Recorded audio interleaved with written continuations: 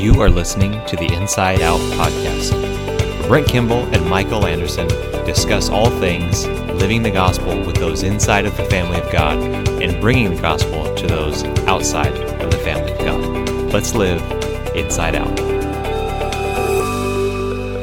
Hey everyone, welcome to the Inside Out podcast. It's episode 101, and Michael Anderson was just about to open his mouth. I timed it perfectly, so not a sound came out, and I stole the introduction. Michael, I've got a question for you to get started on the Inside Out podcast. What did you think about those Cowboys this last week?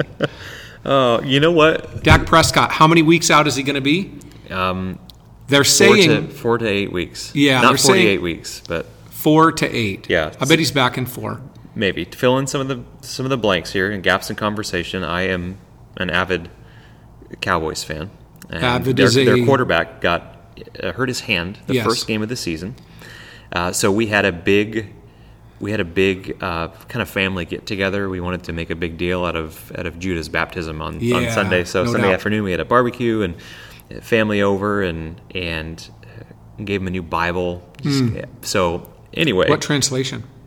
The ESV. Oh, that was smart. Yeah, good job. Yeah, I was thinking about going King James, but I just decided it's all right. So anyway, that just kind of morphed into watching the football game, and first game of the year. It's always exciting. Sure. The possibilities are endless, and your quarterback gets injured. And in football, it's kind of like when that happens, it's pretty much over. So kind of rough. It's nice because then I just go, well, I just get to take it easy for the rest of the relax fall. for several weeks. Yeah. Well, I never like to see anybody get injured, and there's a difference between an owie and an injury. Yes. Right. Some people don't know the difference between an owie and an injury, but it seems that Dak Prescott actually has an injury. Yeah. I was in Spokane Sunday afternoon, right after the gathering. I had to boogie over to Spokane for presbytery meetings for the Northwest Ministry Network. Good meetings. What is presbytery? The presbytery are I describe it as the pastors to the pastors in the network, and also doubling as the board of directors for the Northwest Ministry Network, which is the Northwest Ministry Network is a network of churches, 350 churches in Washington and northern Idaho.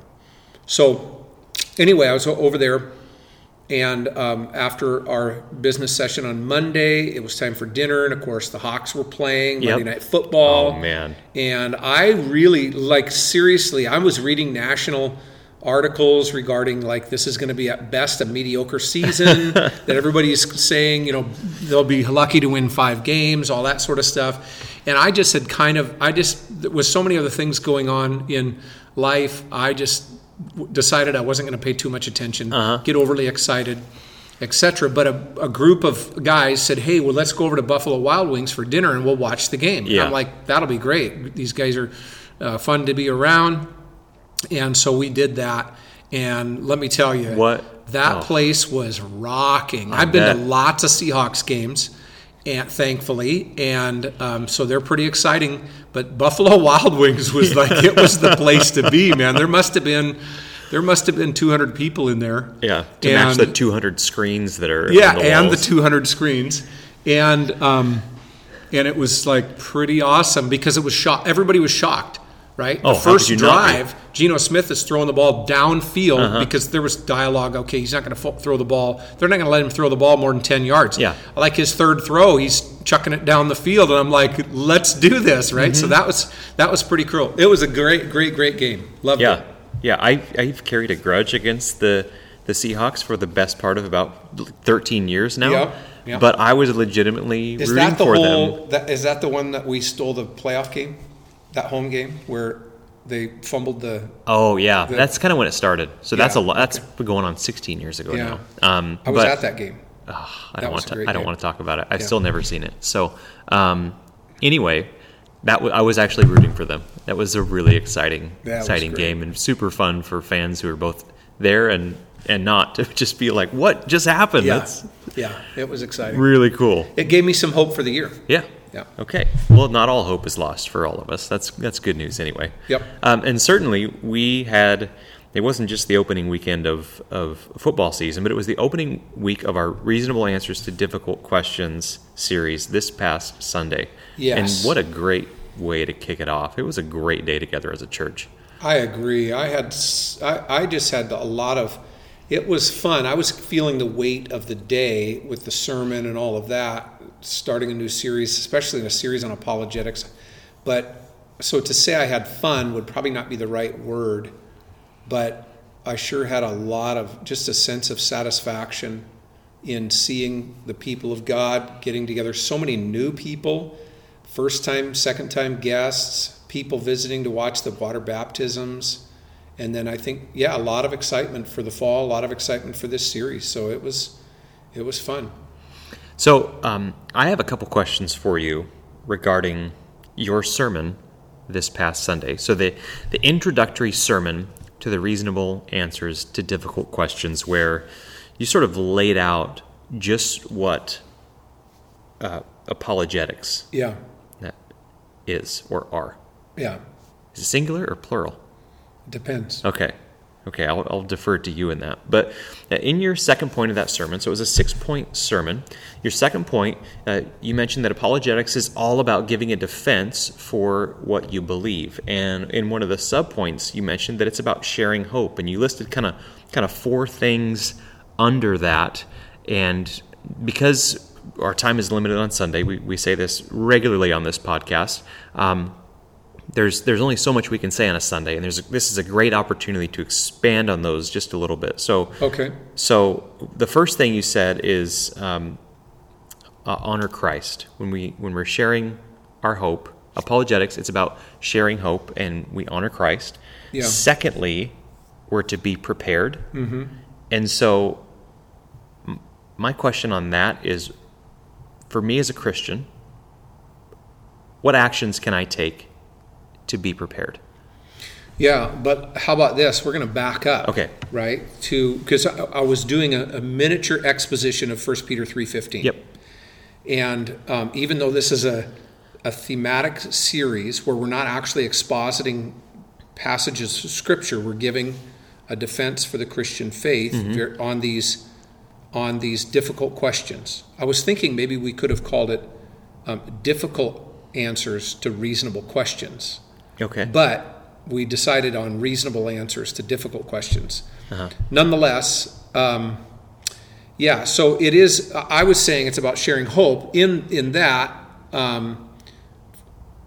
if you recall, I said, first though, it's not about being defensive. You're giving a defense, but you're not being defensive or apologizing. And I think those two parts are important to tie into the idea of honoring Christ. Okay.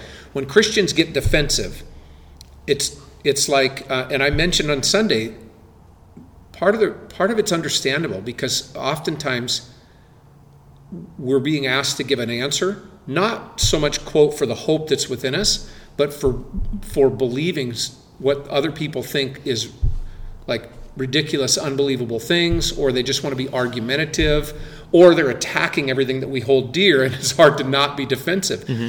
But that's, I think, partly why the Apostle Peter says, in your hearts, honor Christ the Lord as holy. Remember who you belong to. Remember who he is, and that you're not representing yourself, and you're not defending your faith. You're representing Jesus, the Son of God, and you're giving a defense for the faith, right? Right. So honoring Christ is the place to start there. So don't be defensive, and be really careful. Don't apologize. Mm-hmm. You didn't set the standard. Jesus did. Which means you and I do not have the right to tinker with the standard or to manipulate the standard to change it in any way. It is what it is. Yep. And so we don't apologize for God or for how he acts. Yeah. Right? Honor Christ the Lord as holy.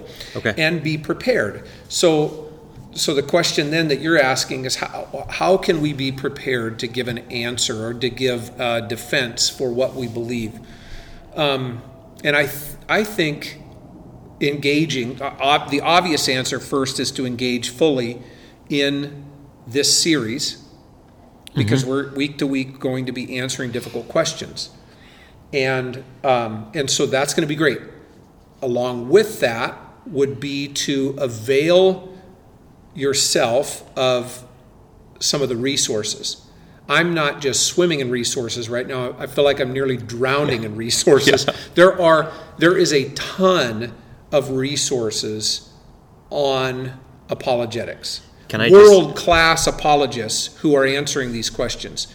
Books, articles, podcasts, YouTube videos. So where I just can barely touch on something on a Sunday, a little bit more than touch on it, there's all sorts of resources that a person could avail themselves of to follow up. So being prepared, one, fully engage in the series, do the resource, follow up on some of those resources. Yeah. What were you going to say? I just am really looking forward to, usually at the end of series, you will take a picture of all the books you utilize for the resources. So I remember Matthew, it was, these Matthew commentaries that are 1,000 pages long and the stack was high. I have a feeling this sermon series, it might be twice that high. You have to remind me to do that. Because you might have to stand up with your stack of books. Yeah, there you go. That's a good idea. Yeah, that's a really good idea. And so those are the first couple of things I would say. Here's another thing that I would say. I think one of the ways that we can be prepared to simply communicate what we believe, or even to communicate our testimony of our faith, is to actually write it out. To say, I'm going to take a prayerful time, and I'm going to write out my testimony of how I came to believe in the Lord Jesus Christ.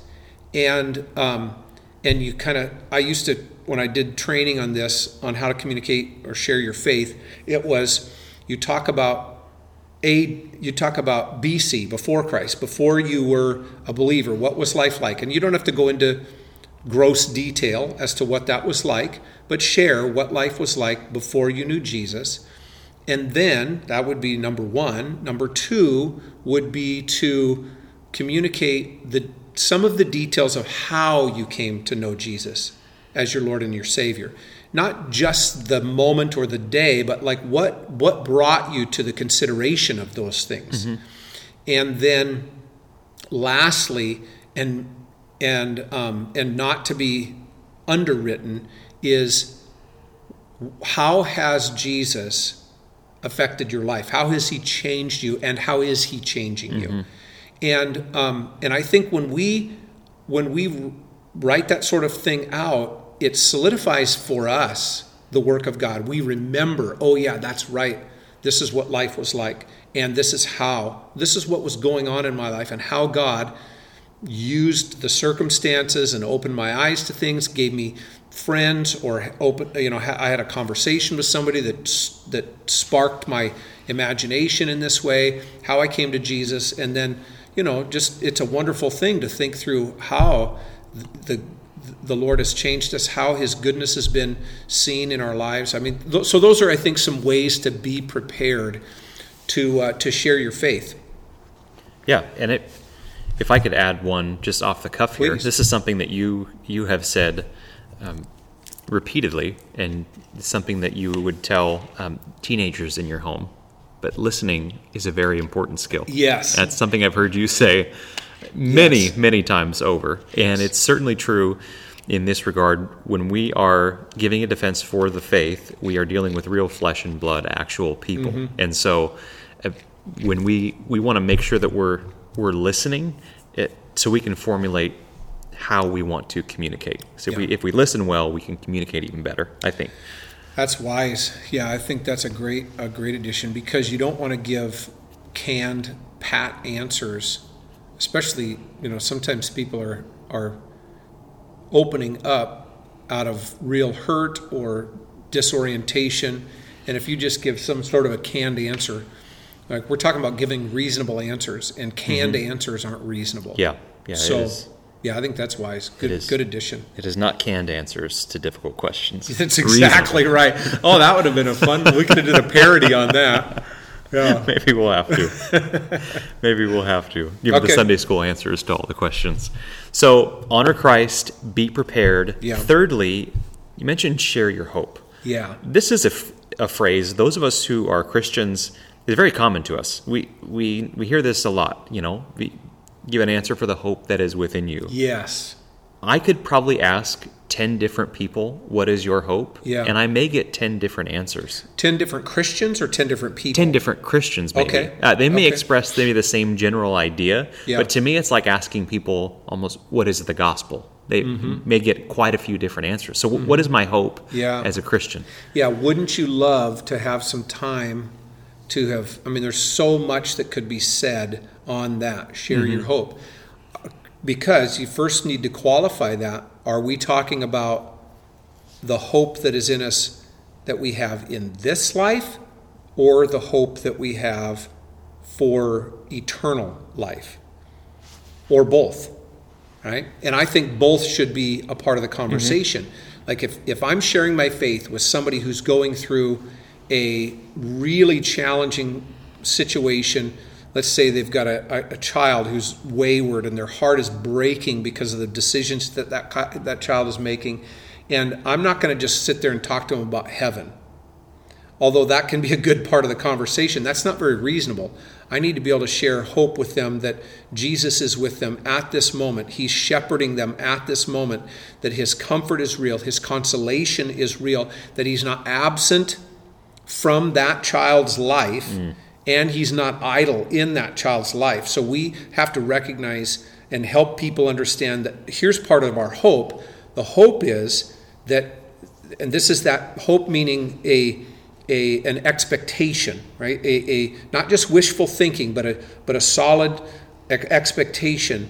And because God is who he is, an ever-present help in times of trouble, then we can expect that he's going to be actively involved, intricately involved in those situations, even when we don't see that happening. So that's part of that hope, right? To remind people, when Peter's writing to these early Christians who are under persecution, likely that could definitely be in his mind, to say you are suffering, but you're not just suffering for Jesus, you're suffering with Jesus. That's part of our hope, right? That Jesus is at work. Here's another part of our hope, Michael, is that God is at work in that suffering, helping us to become more and more like Jesus, right? That suffering, when mingled with trust, is developing perseverance, and perseverance develops hope, and hope does not disappoint us because God is pouring out his love into our hearts by the Holy Spirit. I think that's Romans 5,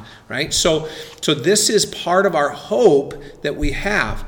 Now that's like this life stuff, but no doubt the Apostle Peter has in mind the big H, hope. Hope that we have eternal, that regardless of what happens in this life, because we are not our own and we've been bought at a price, we will be with God. We will spend eternity with him, where tears will be wiped away, death will be no longer, where all of the things that the painful, the hard things that we experience in this life will be behind us.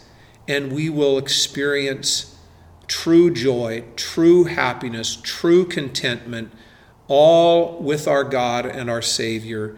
And it is not just a wishful whim. It is something that, a wishful thought. It is something that God has put in our hearts. He has put eternity in our hearts. And as people of faith, that's what we long for. Randy Alcorn wrote a book on heaven. It's literally what it's called, heaven. And in that, he exposits basically, like, for all practical purposes, every text in the Bible that talks about heaven. When I first got the book, it's, 400 or 500 pages long. And it sat on my shelf for a while because it seemed like, one, it seemed a little bit exhaustive on that one subject until I read it. And boy, powerful stuff. And he did a really good job with it as well. So anyway, that's what I think when I think about sharing our hope, having a word of hope. I love what, as I was looking at that 1 Peter 3:15. So we're always being prepared. That's that present continual language, always being prepared. So it's something we're growing in, learning on a regular basis to make a defense, an apologia, right? We're making a defense, but that defense is not apologetic. We're not apologizing, or being defensive, but we're telling people we're giving them a reason, or the word logos is there, right? That we're giving them a word of hope because that word of hope is in us, right? Jesus dwells within us, and he's our word of hope, right? I don't want to make too much of that in this moment. That's when he says reason, he's not thinking of Jesus, but he uses the word logos, and that's the word, right? The word of hope that God has put in us. And of course, we do it kindly. We do it with gentleness and respect. Yep. So that's the part that's harder for me. That's the fourth thing. I think it's hard for everybody. Yeah. I think back to, and we all have this story. Yeah, I've got many versions of this story. I remember years ago when I was in Bible college, I worked at the FedEx terminal from 2:30 to 7:30 in the morning. And fun shift. We'd work on this belt, loading packages into trucks, and we'd work across from another person. So we're there for 5 hours. You're staring at this other person. Yeah.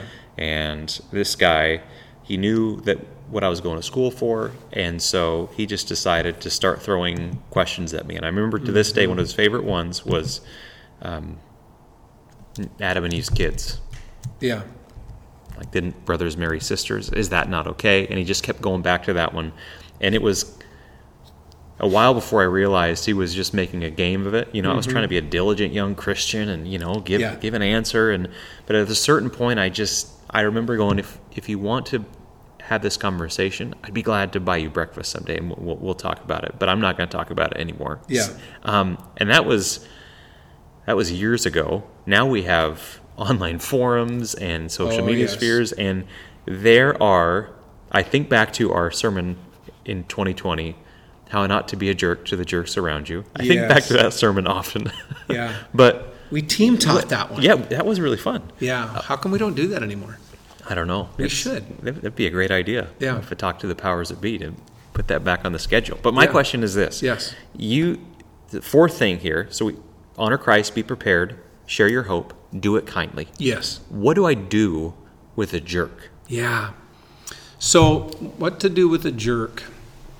It's tough because you kind of want to know why they're a jerk. They could just be seeming like a jerk, but they're angry because they're hurting real bad, right? If they had think pastorally, if they've had somebody in their life pass away at a young age and it didn't seem fair, and they're still processing, right? They're angry about it and they're asking you questions. It might seem like they're being a jerk, but maybe they're not. That's just part of their grieving process. Anger is a part of that grieving process, right? So kind of want to know, I doubt the coworker that's across the conveyor belt to you was grieving over all of that period of time. He just probably was a bit of a jerk. So that's different. But I'd want to know, why are they mad? Why are they, like, I remember having a conversation with a guy I grew up with who lost a child. And he got a hold of me, and knowing that I was a Christian and a pastor, he decided I was the guy he was going to vent on. And he just blew it up, the whole conversation, and was so angry at God over that. And you could say he's acting like a jerk, but I wouldn't say he was a jerk, right? So my mind goes to Proverbs 26.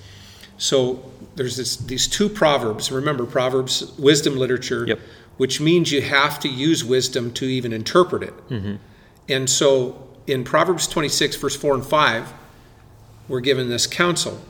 Answer not a fool according to his folly, lest you be like him yourself.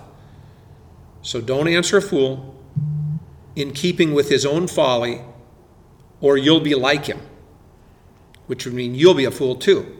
Then the next verse says, answer a fool according to his folly, lest he be wise in his own eyes. So the very next verse seems to contradict what we were told in verse 4.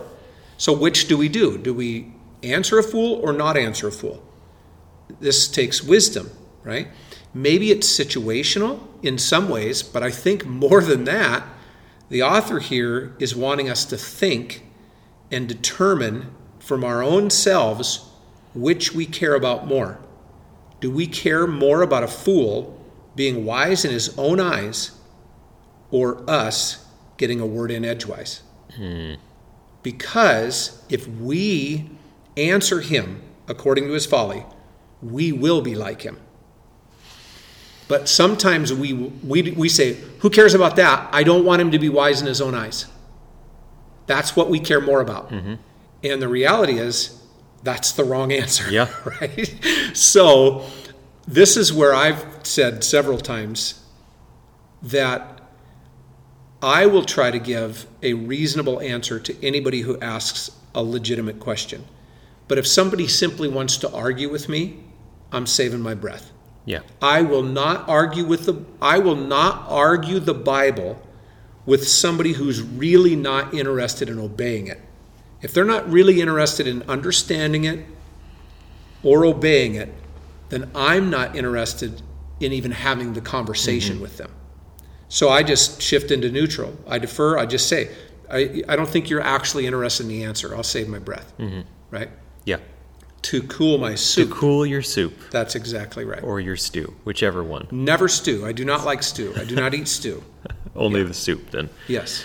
So week 2 is coming up this Sunday, and we're answering a question this week. You want to share the question with us, or is that top secret? No, it's not top secret. First question, is there legitimate evidence for the existence of God? So that's what we're going to look at.